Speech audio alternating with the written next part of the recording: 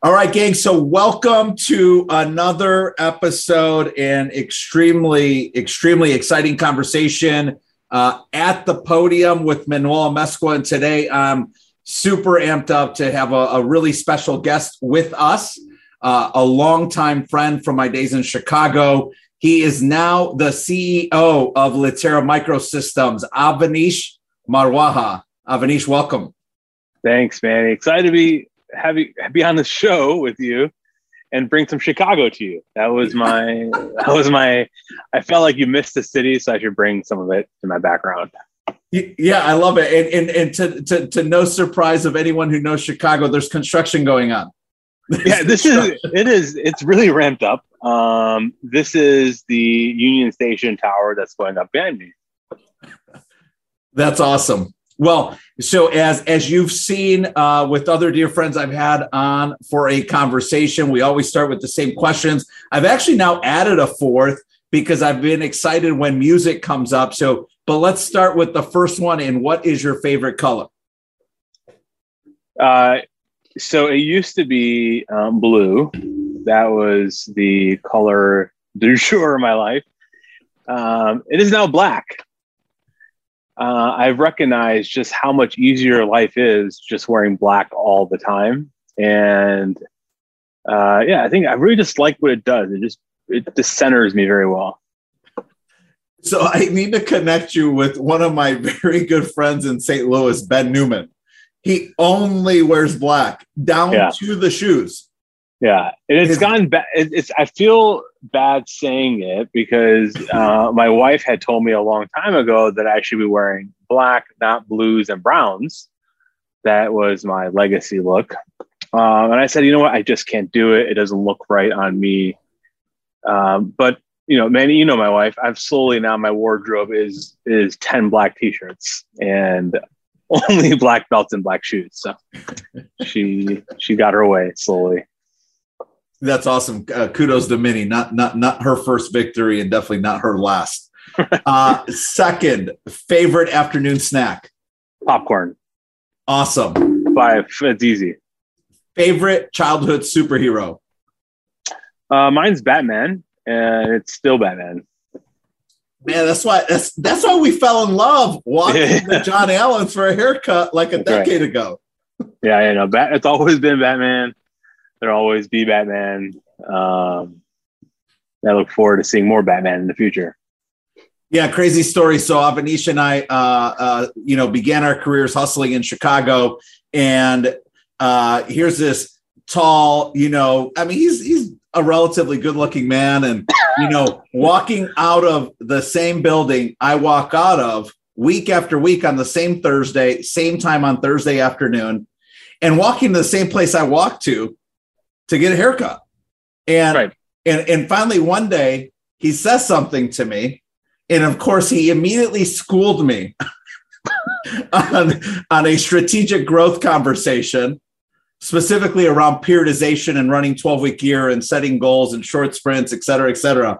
And I immediately was like, well, look, he was kind, he was polite about it. And we have a lot of things in common. I love hanging out with people that can help elevate, and that's the story. Is that right? It's the right story, and the fun part is I had the same amount of hair I had back then, and I was going to a hair salon to get the few of them trimmed. It really was a reason to have a break in the day, and then when we met, it was a reason to connect weekly for like an hour on our walks. Yeah, I had no reason to go. But to hang out with you for an hour. Yeah, we literally would walk there together, sit in chairs next to each other, talk to each other the whole time, and then walk back. Yeah, I was done faster than you because they were like, "Why are you here? You have no hair." But it was fun and valuable for sure. Yeah. So let's not forget though, we got off on the tangent, and he said Batman, who everyone knows that is the greatest superhero of all time, and I can debate that with anyone. And so I'm really proud of it. Because that person is a normal person, right? He didn't. Yes. It wasn't like he was dropped into a farm or something like that. No, he was an average dude. Yes, absolutely. Right. Like dealt with the reality of mortality every single day and still chose on to take on, still chose to take on all villains and play their game in their way, like a villain, which is what I love. Yeah. And he had a great car. We actually, our vehicle, we got our car. It's matte black. And I feel like it's a homage to Batman. I love it. So last question. This is the fourth one that I've added. And it came about because I found myself consistently speaking on panels or talking about vision. I talked about the impact and influence that Cypress Hill had on my life when they dropped Skull and Bones in 2000 and the track was Rock Superstar. And I was like, hey man, that's a dreamer track. That's a track about like, hey, big house, 5 cars, living large, like living your best life. And so now I really enjoy hearing what your favorite band, album, or track might be. So what resonates to me the most on a regular basis and has since I was in high school is Tupac, All Eyes on Me. It is his entire album and catalog I celebrate routinely, and it's no one really knows that or like would expect that from someone like myself, but huge fan of his. I think he's a great poet and linguistic and the ability to tell a story with words and bring emotion. He can evoke proper emotion through in one catalog or one album. You can go from talking about the love of a mother to his son to all the way down to the struggles on the streets. I think, yeah, it's just powerful person, gone way too early. 100% agreed. No debate there. So Tupac, All Eyes on Me. If you've not made time to enjoy it, you must. There's others. I could raise other ones that are routinely in the top 10 things that get someone excited like myself, but this is a hidden gem that I keep to myself. Well, and hey, like over the next 45 minutes, when you comment about something that makes you, that inspires you to share an artist, album, or a track, just give it oxygen, bring it out. Fair? All right. Well, I'll try my best. So loved hearing those. Who is Avaneesh Marwaha today? Wow. Intense start here. So, I am the CEO of a B2B software company focused on the legal market, primarily looking to improve the work productivity of partners, lawyers, paralegals globally, giving firms more data and intelligence around how they make decisions going forward. That's where my day job is. My passion is my family, my 3-year-old daughter, who's way too funny and smart for her own good. My wife, who runs our life and our family and is an entrepreneur herself. So that's who I am. I'm also born and bred in Chicago, live in the city. This is my town, proud supporter of it, and hope that we can make a positive impact in this community as a CEO headquartered in Chicago, but also we're a global company. So all major cities that we're in, we try to make an impact. So want to be impact forward CEO as much as possible. So I want to unpack what's been going on at Latera, the moves that you and your team have been making, the vision for those moves, the strategy behind those, how culture is driving some of that success, if not the majority of it. But there had to have been 1 or 2 chess moves you've made in your life leading up to your appointment as CEO in 2016 that you would say have had a meaningful influence on the trajectory and the path to that appointment. Can you share maybe one or two of those intentional chess moves that you've made in your life? Career-wise, it's always been betting on myself and taking the risks on me versus others doing it for me. And that has been something that I try to instill in our business and our people and our team as well, that at some point in time in your life and your career, you have to take your own steps. And if there's a door open for you, we cannot walk you through that door. You have to take the steps to go through that door to see the other side of what's available to you. And I've been very fortunate in my career to have a family around me that has said, you should take this risk. You should bet on yourself. And if you fall, we'll figure it out. And it's not going to mean anything. We're not going to be upset if you fall. But we know that if you step through it and you're successful, the outcomes could be magnificent for all of us, the community, for you, whatever. So I would say it's been always, I can think of 2 or 3 moments in my career where the investment in myself or taking that bet and putting the chips on my space has been valuable. So I have had I've had inside access to, your trajectory over the last decade. And it's been a blessing and a privilege. There's a lot I've taken from it over time when we sit down and philosophize. Talk to me though about that CEO within your home, Minnie, and her executive presence, her ability to think strategically, and obviously an entrepreneur now. It just so many similarities between, I think, the blessings I have at home with Samantha. And so I have to believe there's maybe something specific or something that she has consistently done that has created that mindset that you've had and that strategic approach to your success in business. Can you share 1 or 2 things that really stand out for you?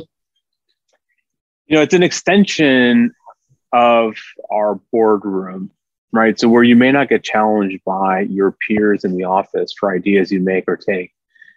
I think our time together has been her challenging me and asking questions that I'd be like, I don't understand why you're asking me that question. That has no bearings on decision making we're making in the office. But in reality, it has framed some of the stuff we've done with our people and how we move, how fast we move. And it's just, she's always been a good challenging sounding board of the opposite of what I think I'm doing. And that's been quite advantageous to, I think, the speed at which we move at Latera is having, I have someone who's a strong opponent to decision making, which is great. Yeah.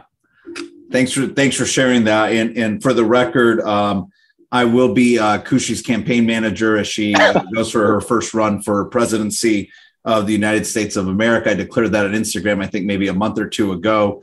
And we will begin the fundraising soon. So more to come on that.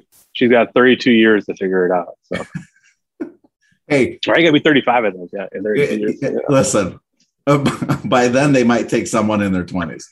I know, pretty much are already. So I want to dive in a little bit to, I mean, just some of like the aggressive strategy that you've been executing. I'm looking at the numbers, and I think it's somewhere around 12 acquisitions in the 2 or 3 most recent years. Is that relatively accurate? Yeah, that sounds right. I think in the last 2 years we've done roughly a dozen acquisitions. Yep. So it's like a warrior in a garden. I just think of Rogan always talking about how, intellectually, physically, like you've got to be like a monster and then know how to turn it on and off. But you'd rather be a warrior in a garden than a gardener in a war. And as the chief executive officer over Latera, the moves you've made, I mean, you make them seem almost effortless. Like, oh, we did this. Oh, we did that. When we had breakfast last month, it was just like, oh, I don't know if I mentioned this. And in how, like, where did the vision come from to be this aggressive in the marketplace? And maybe what's the value proposition? What's like the unique value proposition of Latera that allows these other companies to say, yes, this is the best thing for our people and our future is for you to come in and take over? We've been very fortunate. And I think the success we've had organically growing, so just selling the technology that we create, and then secondarily, inorganically through acquisitions, is happening because the people that we have in this business are humble and low ego. And we all believe we're fortunate to have the ability to sell and provide a software to a marketplace that needs it. And they routinely keep looking to us to solve their problems. So when we sit back and think about strategy and where we want to go, it's under the guise of, A, do we like the investment we're about to make? Because this is exciting to us personally. If it is, that's a good one. But then we look at our customers and what they need from us and why they keep investing in us. So we built a focus. I don't call it a strategy. It's a focus that we created about 4 years ago that says we must, as a brand, do 3 things successfully over and over and over again, whether it's through M&A, innovation, or go to market. Number 1 is we must help our customers improve their client retention. And we believe we can impact our customers, and customers are defined as law firms, partners, lawyers. We can help them with their retention of their clients, helping them produce high quality work on time and on budget. So in today's age, corporates are buying legal services from firms based on budget, based on quality, based on technology. So we can be there. So when an RFP comes out and they can check the box and say, yep, we use technology to produce high quality work. Yep, we're going to track time and budgets. And yep, we're going to produce it when you need it. We think they can win over and over again, new matters. Number 2, Litera as a brand must have a positive impact on profitability and margin potential at a law firm. And we believe we have an impact there by helping firms find work to do, helping them price that work out the most effective way possible, staff it with the right resources of attorneys and paralegals that are most successful historically on matter work like that.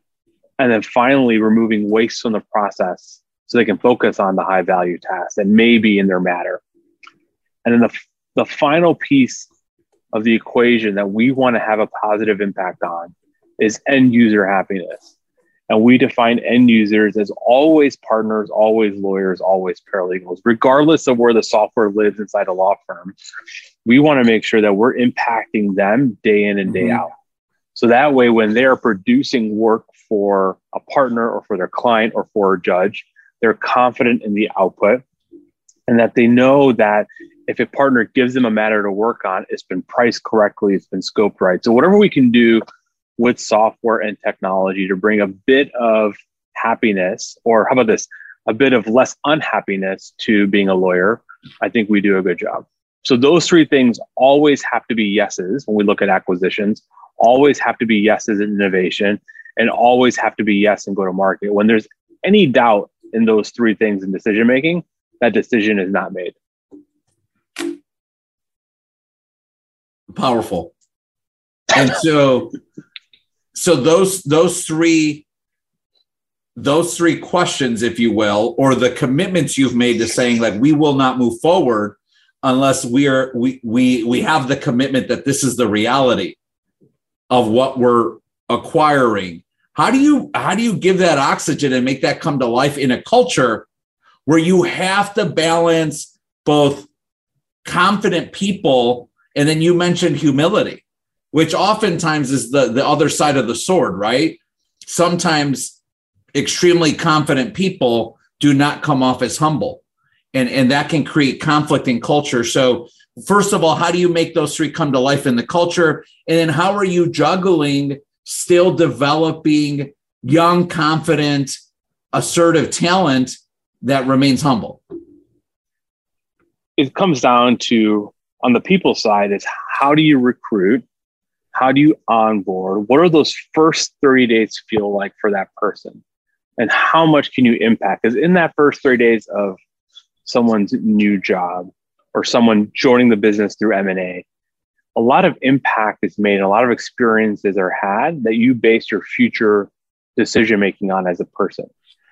So my job, which isn't always perfect, right? We don't always get it right. So first thing is recognizing that as a CEO, you do make mistakes along the way and you have to go back and fix them. We have to spend the time and allow the time to meet with our folks to talk about these things, these three things. Whenever we do all hands, talk about these three things. Whenever we have meetings, these three things are top of mind. When you build product roadmaps, you ask the questions, how is this product going to have an impact on these three things? So that way it becomes part of the belief system in the business that is our focus. The second thing that we do is we follow a book called The Advantage that talks about organizational health. And in that, you have to answer 6 questions as an executive team.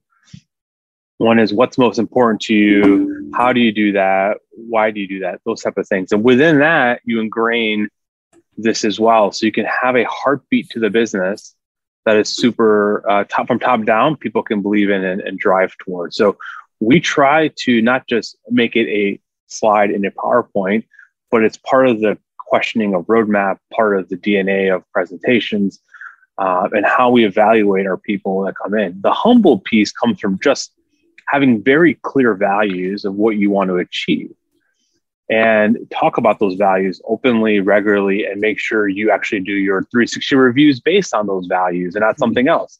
So that way it just becomes part of the business. It's not easy. We get it wrong. We fix it, but it is something that we try to strive for regularly. I think we've been fortunate. I'm super humbled by the fact that we have 1,000 people in this business today that all just want to do good work and are super empathetic to each other. You know, one thing that I tell my people is, everybody in this world is allowed to have a bad day, a bad week, or a bad month. We cannot sit here and drive people, especially your peers or the people in the community around you, and expect them to be the best every day. It's just not fair. I'm like, we have to allow ourselves to make mistakes. We have to allow our peers to make mistakes. We have to allow people to have bad days because they have something's happening at home, or there's civil unrest in their community. We have to allow those things to happen in people's lives, especially now more and more than ever because of work from home and remote access. We just have to give space to empathy. And when you give space to empathy, you naturally develop low ego. And that's where I think you drive really good success then as a business and a brand.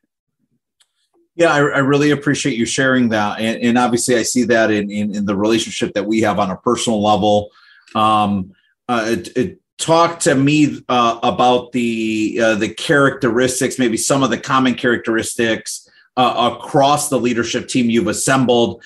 I think back to, look, I don't know the exact number, but I think back to our conversation 5 years ago when you were first appointed as CEO and you were making the transition. I want to say there was like around 100 employees.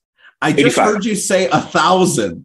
I just heard you say around 1,000. And I'm just like, 10x in 5 years in terms of human power, and forget about the sales and the gross revenue numbers. We don't even need to get into that now. People can find that information relatively easily online. But the characteristics across the leadership team you've assembled over the last 5 years, there has to be a few traits you specifically look for. For me, I would like to have people around the table that are driven to be the best they can be every day, not just at work, but at home and in the community. If you have a desire to wake up and realize that the sun is up and realize that today is another day to go perform, then I think you can be successful in anything you do. Now, in leadership, that has to be the case. Right? People look to you to be the heartbeat of the business or the department. And I'm allowed to be tired at 9 p.m. at night. Mm-hmm. I cannot be tired during the day. I have to make today the best day for this date, for this month, for this year as possible. Right? So you want peers around you that look for those opportunities every day. And then you want people that have the experience and the wherewithal to have done this before. And they're not learning on the job, and that you can build trust in.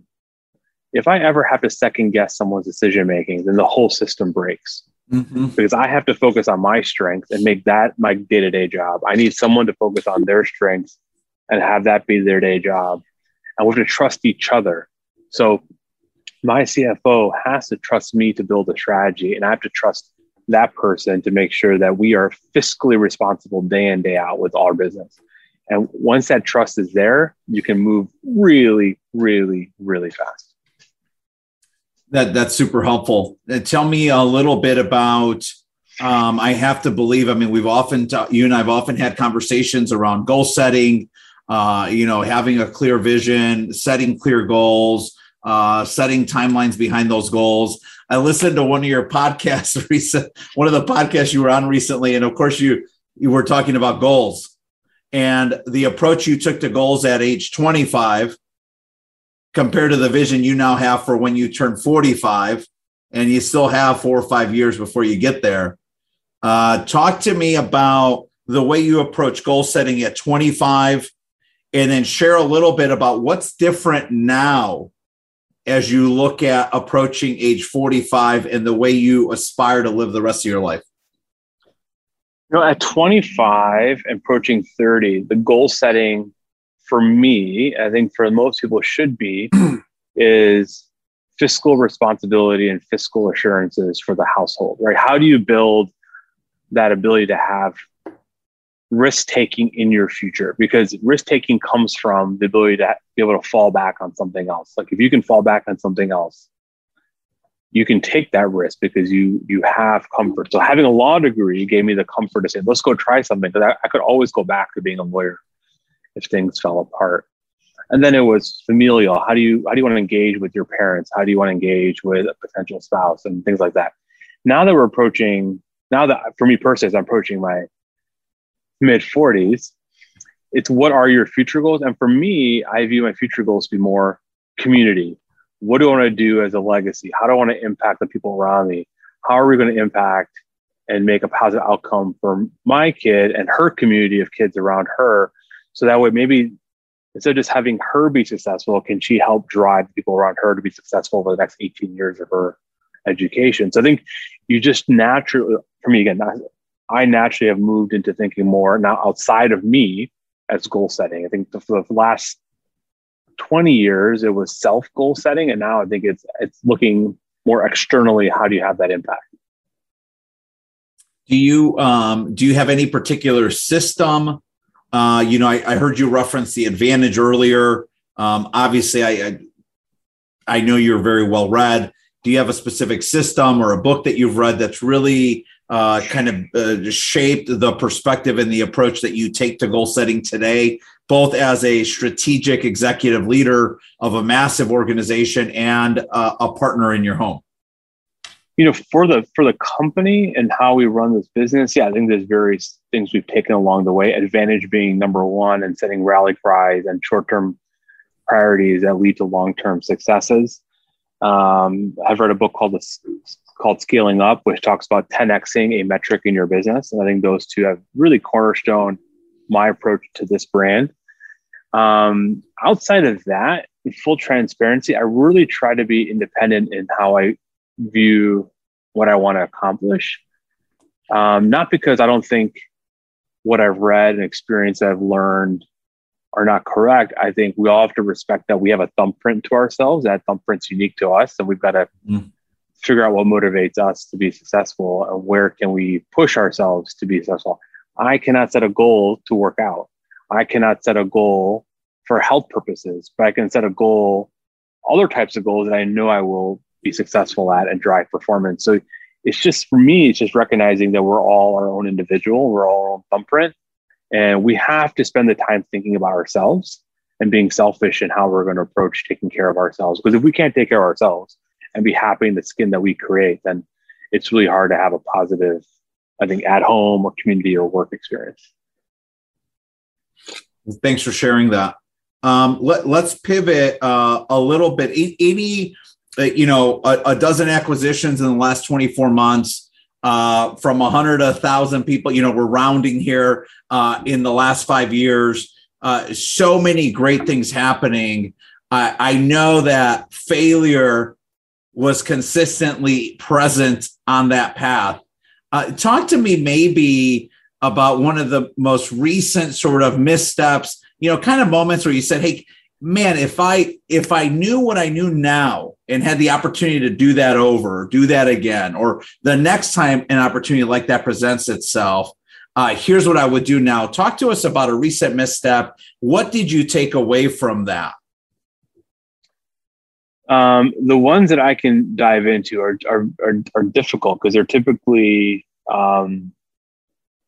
people-based decisions that you make as a leader, right? How do you build a team around you, and who's going to sit on that team? And the tough journey that you go on when you scale quickly is the people that have been there from the beginning, from a $10 million company, and now you're approaching 200.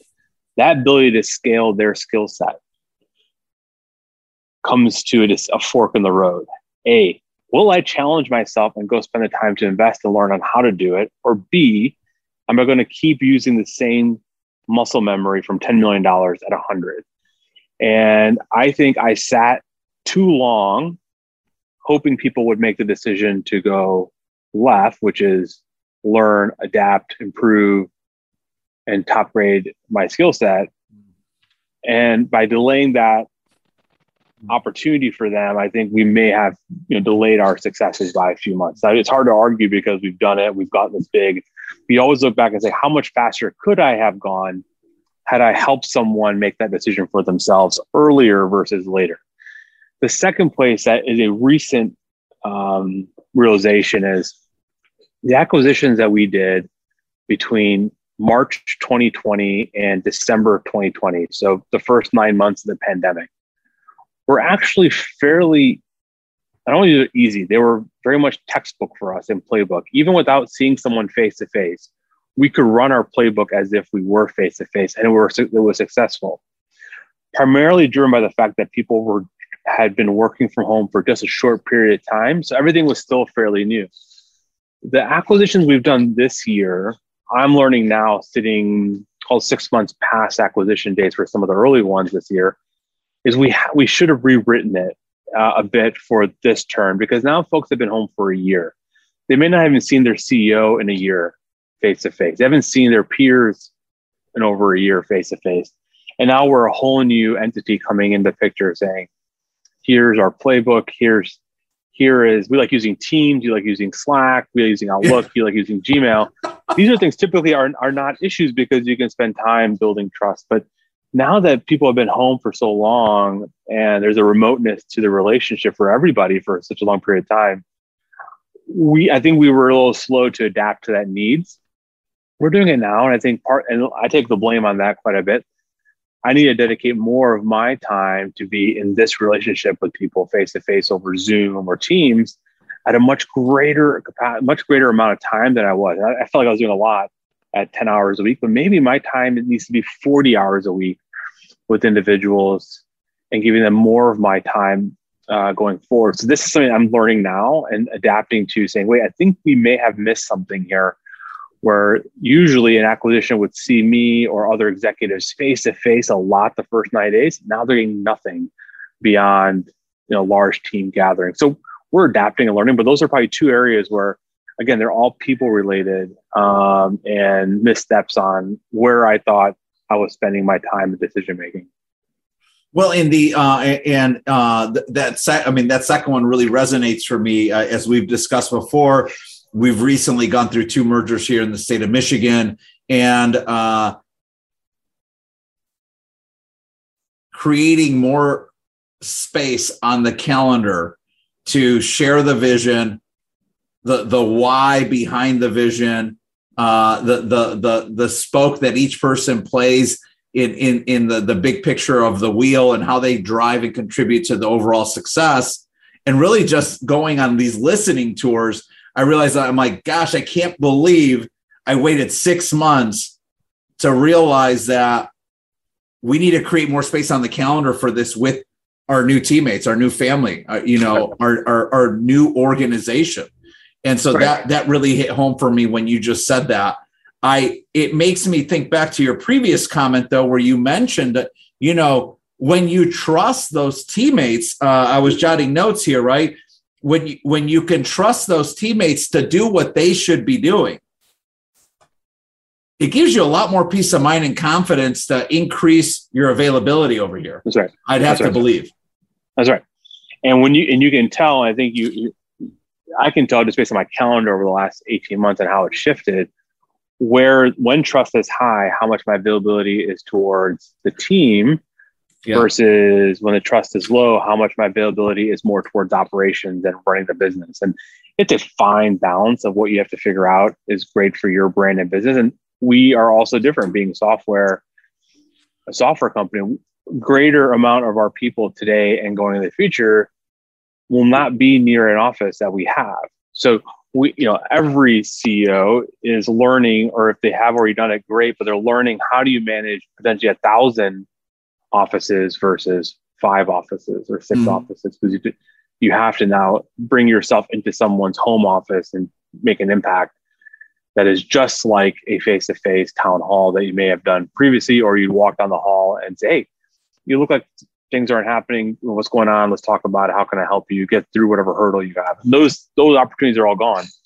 And so there's a lot more intent behind culture maintenance and making sure people are doing okay. Yeah, I mean, if the last 5 years are a decent predictor of the next 5, Latera's going to be just a monster employer to humanity. What's the message to young professionals, people aspiring to be able to earn an opportunity to meet with your organization? What's the message to them? What should they be focused on? What skill sets? Where should they be upskilling? What does Latera see as value add from someone, a few years out of college or a 10-year sales executive? I think regardless of age and tenure, the number one thing that is a needle mover, not just at Latera, but I have to imagine most organizations, is recognizing what customer service means. And what does it mean to be customer focused, be customer centric, which is a word we use here internally. And how do you use that in whatever it is you're doing, whether you're a developer, whether you're in support, whether you're in marketing or in finance? How do you bring customer centricity into your day-to-day belief system and day-to-day operation? Because that, regardless of where you work, gives you longevity and gives you the ability to make decisions faster, because you know what's a positive outcome for my customers and what could be a negative outcome for my customers, the more you're in tune with that segment. So that, to me, is an advice that I would give to anybody coming out of college, is this notion that you can be book smart, you can be advanced in technology, but if you're not willing to be customer centric or be in the shoes of the customer at some point, I think it's really difficult to build compassion, empathy, and passion for whatever it is you're doing. Where is Latera's greatest hiring need today? It's a challenging marketplace, but we are looking to always increase the capacity, skill set within our go-to-market teams and sales and marketing. We're always looking to bring the best, brightest minds in development and product. But if you looked at the 200 plus openings we have, it's across the entire business, right? There isn't like one big pool that needs to be hired in. We are looking to bring people into our business that contribute in every part of our business. Yeah, I'm still waiting for you or Minnie to send me that link to the head of sales position. As Minnie will tell you, I don't think you want to work for me.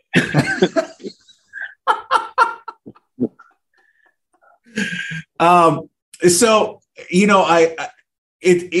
it's right there. It is a challenging marketplace, right? We always talk about the war for talent. And one thing, though, that I've been pleasantly surprised about recently in conversations with candidates, we've been hiring both at entry-level positions and executive roles. I had 2 people who don't know each other. Meetings were weeks apart, and they both talked about saying, I'm just looking for a great place with a strong culture where I will be inspired. Yeah, that sounds right. Yeah, I think you're right. I think that's the right attitude. I think it isn't just a paycheck. It's not about the paycheck. It's not about benefits. It's not about benefits. Those are all things that I think every company now can provide. It is about the engagement level. It's about the clarity of vision. Yeah, I think that's wholeheartedly what people are looking to, myself included, right? I want to know that I believe in what we're doing. I want to believe in our ownership and what they want to do. Top down, you have to have some conviction of where the business is going. I know we kind of touched on it throughout the last 45 minutes, but in the least amount of words possible, the vision for Latera over the next 5 to 10 years, what is that? So we're going to be primarily still focused on the legal industry. And what we want to do is become the brand that law firms look to solve problems globally within their business, whether it's the lawyers and their productivity, whether it's the CFO who's concerned about budgets and profitability, whether it's the CMO concerned about business development and winning more business, or whether it's the COO and making sure profitability. We want to be the organization that is highly trusted and engaged in the marketplace, that firms look to first to solve their problems. And then we either give them the solution, we build it with them, or we go acquire it. So we want to be a highly trusted, valuable vendor partner for the entire legal marketplace globally in the next 5 to 7 years.